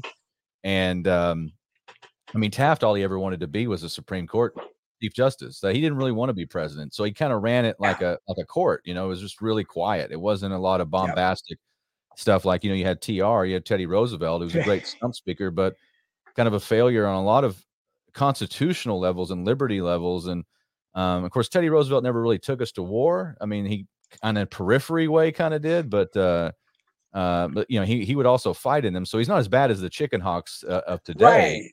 But he still did love war. So I mean, yeah, well, that's what I said about him. He at least he walked the walk. I mean, he was crazy. He was a warmonger, and he never met a war he didn't like. But he wanted to at least go fight it himself. So I do have a grudging respect for people that will actually go fight it themselves. I still think they're crazy, but if you're willing to risk yourself, okay.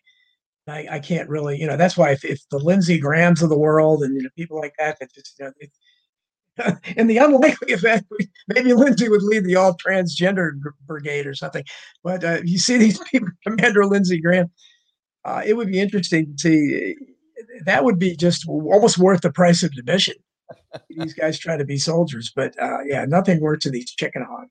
Crazy, but Taft, Taft's son, of course, Senator Robert Taft. Yes, really, really good man. Yes, absolutely good man.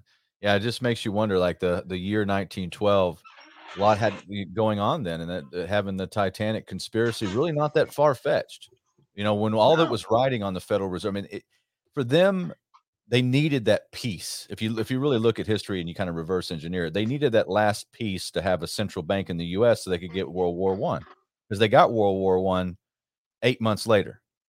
They got the Federal Reserve on Christmas Eve, 1913. They rammed it through when the people had gone home and got a signature of the president. And then what was it? They had the guns of August in 1914. So it looks like we got another call, Don. We'll see if we can take this. Topper. Call for extension 0 to accept. Press 1. We got that thing. we got the message again. Sorry about that. You have to call back. I'll call back. It seems to work in the second time. Oh, that's great. I'm glad to see people are calling in. So nice to have the interest out there that we have. And we're supposed to, Tony, hopefully I can get a whole, we're supposed to have Sean Stone on next Friday. Excellent. So that'd be cool. That'd be a great Oliver show. Sunset. Yeah, very cool. And, Sean and I go back a ways. He came to DC. It's probably been 3 or 4 years ago now. And we had lunch together, and I was on his show at RT back when they still had studios in Washington, DC. A couple times. So Sean's very, very, I think, I don't know. It'd be interesting to see. The last time I talked to Sean, I think he was a Q guy. He suddenly loved Trump. I don't know if he still does, but he did. So it'd be interesting to see. We'll have to kind of try to look at that. And I don't know what Oliver thinks of that, but very interesting. You're on with Don Jeffries. Go ahead. Hey, can you hear me? You got it. Go ahead. You're on with Don. All right. Hey, so just wanted to say thanks for all the information y'all push out, man. I listen to y'all like as much as y'all are on like every week, and it's I don't know. I just want to call in and say what's up. And yeah, Tony, I'm definitely gonna have to hit you up for some gold and silver soon, because I've been seeing you do that, and it's like I just been kind of starting my gold and silver, adventure. I mean, I'm only 22 right now, so I've been trying to stack for a little while. But you're way ahead of the game, brother. At 22, I wasn't buying any medals yet. I mean, I bought some gold at 23. But no, that's great. Yeah, anything I can do to help. And thanks for listening. Do you catch us on the podcast, or you catch Don live, or how do you find us? Yeah, I'll be catching y'all live. So I'm usually at work at this time of the day. I mean, I am right now, but I'm on break. But yeah, if I miss it, I'll usually just watch it after. But I found y'all through. Well, okay, so like I used to I still do listen to David Knight and stuff, and that's how I found you, and then I found Don and stuff. But yeah, I don't know. It's been definitely a crazy rabbit hole these last couple of years, you know. Yes, it has. Yeah, it's been a crazy time, and yeah, I mean it's history happening, brother.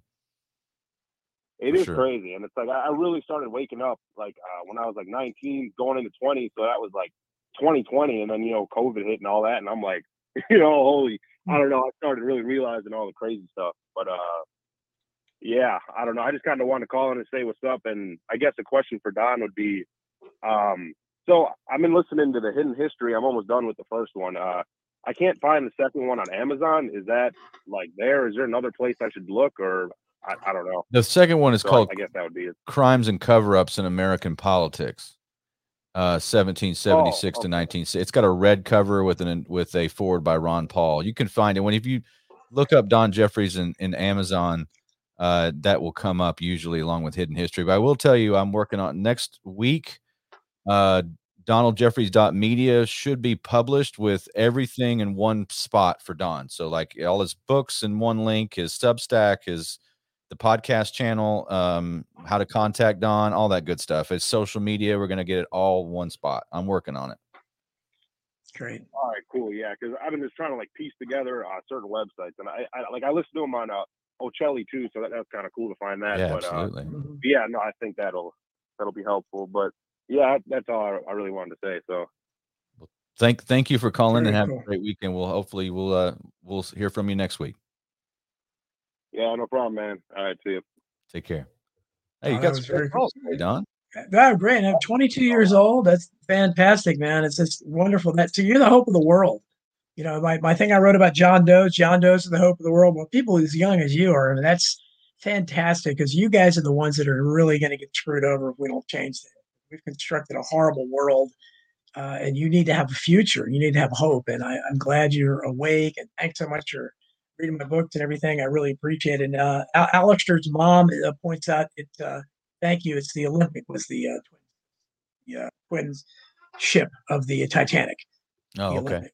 The whole theory out there that was, I don't even understand it, but there's some conspiracy theories that interest me less than others. And John Jacob Astor thing, very interesting, obviously. And then you have people again, the Miles Mathises of the world. Miles Mathis is probably the foremost. You don't know Tony, milesmathis.com. He's an artist, and I'm guessing he's some kind of a trust fund baby or something. This is what he seems to do for a living. He thinks everything is fake, and I mean everything. So he doesn't think the Manson killings happened. He doesn't think the Kennedy assassination happened. So I'm pretty sure he doesn't think the Titanic happened either. And of course, I'm interested in a lot of that stuff, but I wanted to have him on the show, and he is so full of himself. He said, "I don't give interviews." But he doesn't question his own existence. No, exactly. Well, he questioned mine. He came to my attention early on because somebody told me he had written about me and Dave McGowan when Dave McGowan was still alive. I'm very honored that I was mentioned in the same breath with him many times. People compared us. But they said McGowan and I were both ghosts. That's the term he used. Look online and you can't find anything about them being real people. It's like, you can find so many pictures of me and so many interviews of me. It's ridiculous. And he was trying to claim like, I guess I'm a creation of the CIA or something. Yeah, okay, well, for sure. Yeah, people probably know more than they should know about me. I'm constantly giving out probably too much information. With conspiracy, Don, what I've found is that Jim Mars said that the mind works like a parachute. It's best when it's open, but also if your mind's too open, your brain falls out. So you got to be careful. Right. Again, I don't claim to have any kind of authority on it, but there's some stuff that just leads to nihilism. Like nothing's real, everything's staged. And I'm like, okay, then why even research it? If nothing matters, then why talk about it? You know? Yeah, well, that's what I get. And again, I'm as extreme as possible because I consider all this stuff. I had the flat Earth guy on last week. I mean, I'm open to everything because I know we're being lied to constantly. But if you and it's the same thing with you, and I see it come up all the time. So and so's disinfo, Jeff Rense, Alex Jones, all these people. Okay, you think, and this is the alternative side. This is what you have there. Tony and me, people like us. So if you think and who are you? I don't understand. Who are you trusting then? I mean, if and there's, like you say, there's no point in even talking about the issue. It's all co-opted, and we're all part of the same game, and we're in on it. Then what's the point? So yeah, you can't go that far because otherwise there's not even any point in discussing it because it's all just a controlled show, and which I think it is largely. But I can tell you, nobody's co-opted me. And I haven't been paid. If I've been paid off, they didn't do a good enough job of paying me off. It's on an installment plan. Yeah. Please pay me more than you're doing. I'm certainly not getting enough for these books. They put your loyalty on layaway, Don. Exactly. But that's interesting. We're talking about everything. Titanic, all kinds of stuff's coming up, and the comments are continuing. Those are the best chats. Just stream of consciousness. What's over in the Rockfin chat? Because I'm looking at the YouTube comments, and man, they're just you've been active over on Rockfin as well, and you got a $10 tip. Oh wow! So we can go back through. Yeah, who is that? So we can thank them. Absolutely. Let me go. I'm going back through right now to find it. It was a while ago. We sure appreciate any help on Rockfin. If you're giving donations, it just goes direct to the show.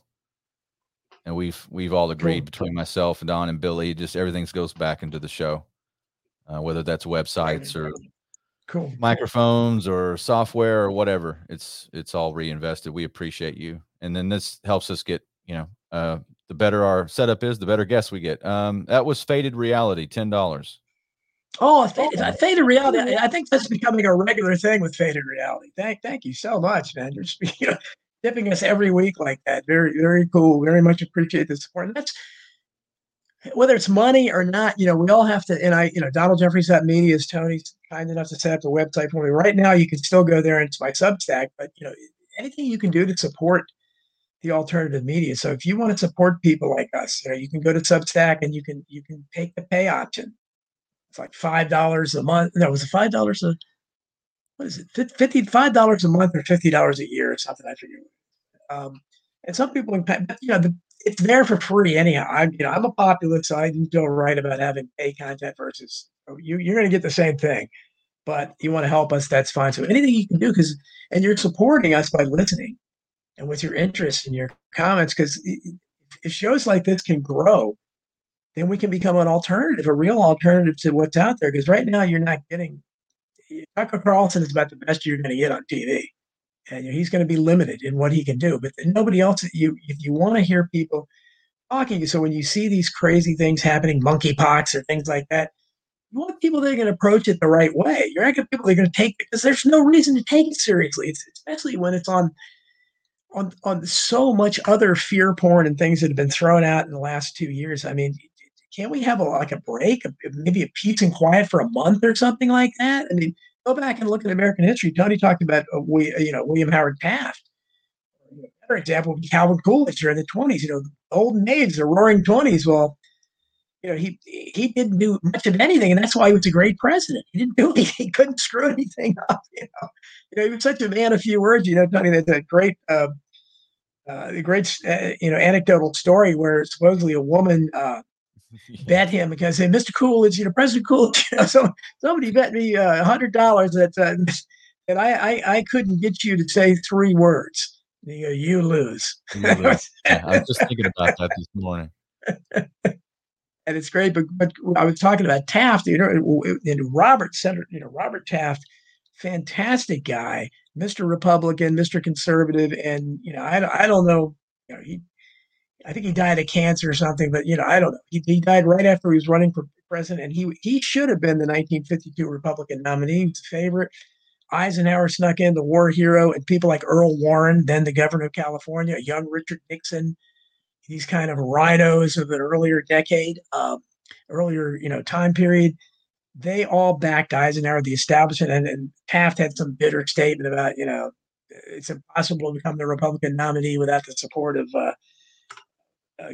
Chase National Bank or something like that. And then he went away. But Taft was a real profile in courage, literally. And I pointed out in Crimes and Cover-Ups, one of the chapters in John F. Kennedy's book, Profiles in Courage, which put him on the map, was about Senator Robert Taft opposing the Nuremberg trials. And I was the first person, I think, since that time period to oppose the Nuremberg trials. Now everybody says, but the alt people on our side, they want another Nuremberg trials. If we ever, it's not justice. It was a corruption of justice. It violates all the historical precepts of war for the winners to put the losers on trial in a courtroom. It's ridiculous. I mean, you could argue all war is illegal or is against the law. It's outside the boundaries of that. Obviously, you're running around and you're legally killing people, right? That's what you're doing. Murder is illegal, except during war. It's expected, right? So I think we really crossed some moral boundaries there, and Taft had some great comments on it, and so did JFK himself. And people need to look at that and see the kind of people that recognize Eisenhower's brothers. Both were against it at the time too. John Eisenhower, I forget the other guy. But that's history, and most people don't remember it. I'm just trying to keep up with these comments. We don't get a break from the time. Yeah, it's you guys are just. We fantastic. Got another $2 over in Rockfin. Let me see. And of course, Faded Reality was our caller, Don, the 22-year-old that donated $10. Oh man, I wish I had known that. I hope you're still listening. Did he say his name? His real name, but that's Faded Reality. Bless you, man. You're not only donating money every week. You're 22 years old. You're a profile in courage. Anybody your age, with your generation that cares enough about the world, it's a wonder you don't have your nose buried in your cell phone like most of your peers do. And fantastic, that's incredible. And I got can't tell you how much. $2 tip from Bex, from BEX over on Rockfin. Thank you. Thank you, Bex. Appreciate that so much. Yeah, it's wonderful to see this kind of and I know this out there because there's a lot, and the problem is trying to some of the platforms that I appear, quite frankly, Frank of Quite Frankly, I'm on there. That's Susan Olsen's favorite. She loves that guy, Olsen the Brady Bunch. She's been on there, and she asked me to try to get her on the show, and I said, "You're on the Brady Bunch. You asked me to try to get you on the show." But she's a big listener. She was listening when I was on the other day. But he's got a really nice audience. And so we need to have this crossover thing so that people that listen to Quite Frankly know about the Rockfin shows. And Jeff Rentz's audience, really, really big audience. That's a big platform for me. So that Jeff Rentz knows about the David Knight audience and the Jeff Rentz on. If all of these audiences got together and they watched, because presumably all you guys that like people that watch Fox News, they watch their entire lineup. How, but they did. Somehow they do, and certainly it's more palatable, I guess, than CNN or something. But or if people that drive around and listen to a particular radio station, they listen to that whole radio station's lineup, terrestrial radio. Start doing that with alternative media. Know when my shows are on and Tony's are on, or when we're on guest platforms, David Knight, Jeff Rentz, people like that. Quite frankly, that are coming at you, because there's not that many of us left. You have some podcasts as well too, SGT Report and Sarah Westall, and people that are Patrick's Midnight Rider News. But these are they're all out there. Tim Kelly, who does a really good job. Our Interesting Times. I've been on his show several times. And I know I'm forgetting somebody, and I apologize. Even Coast to Coast. Now you have regular listeners to Coast, millions of, but a lot of us, that's the biggest platform we can get. So just listen and support that way, and that's the way to do it. Well, Don, you got about a minute. Do you want to wind down? Just tell people where they can find you, and make sure you You plug your new website, DonaldJeffries.media, folks. Is going to be looking good next week about this time. Absolutely. And again, thank you. Thanks to everybody for all the calls and the questions in the chat room and for listening in. We'll try to give you a great show. Hopefully next week we'll have Sean Stone on here. And again, you can find me at DonaldJeffries.media. Right now, that's where my Substack is. And I write there a couple times a week. And that's my primary writing platform. It's all my blog, but I'm probably mostly to and as Tony mentioned, the next week, DonaldJeffries.media will be a place where you can find all things about me. You can find links to my books and so forth. And my latest books on Borrowed Fame. You can search for me out there. And Donald Jeffries Show, the other show that I have is every Wednesday on Ochelli.com. Jeff Rents every Monday, 9 o'clock. Lots of places to find me. And I know most of you are finding it out there. Thanks to Tony Artem. Thanks for everybody again. Thanks to Charles Key. Thanks everybody for listening in to I Protest.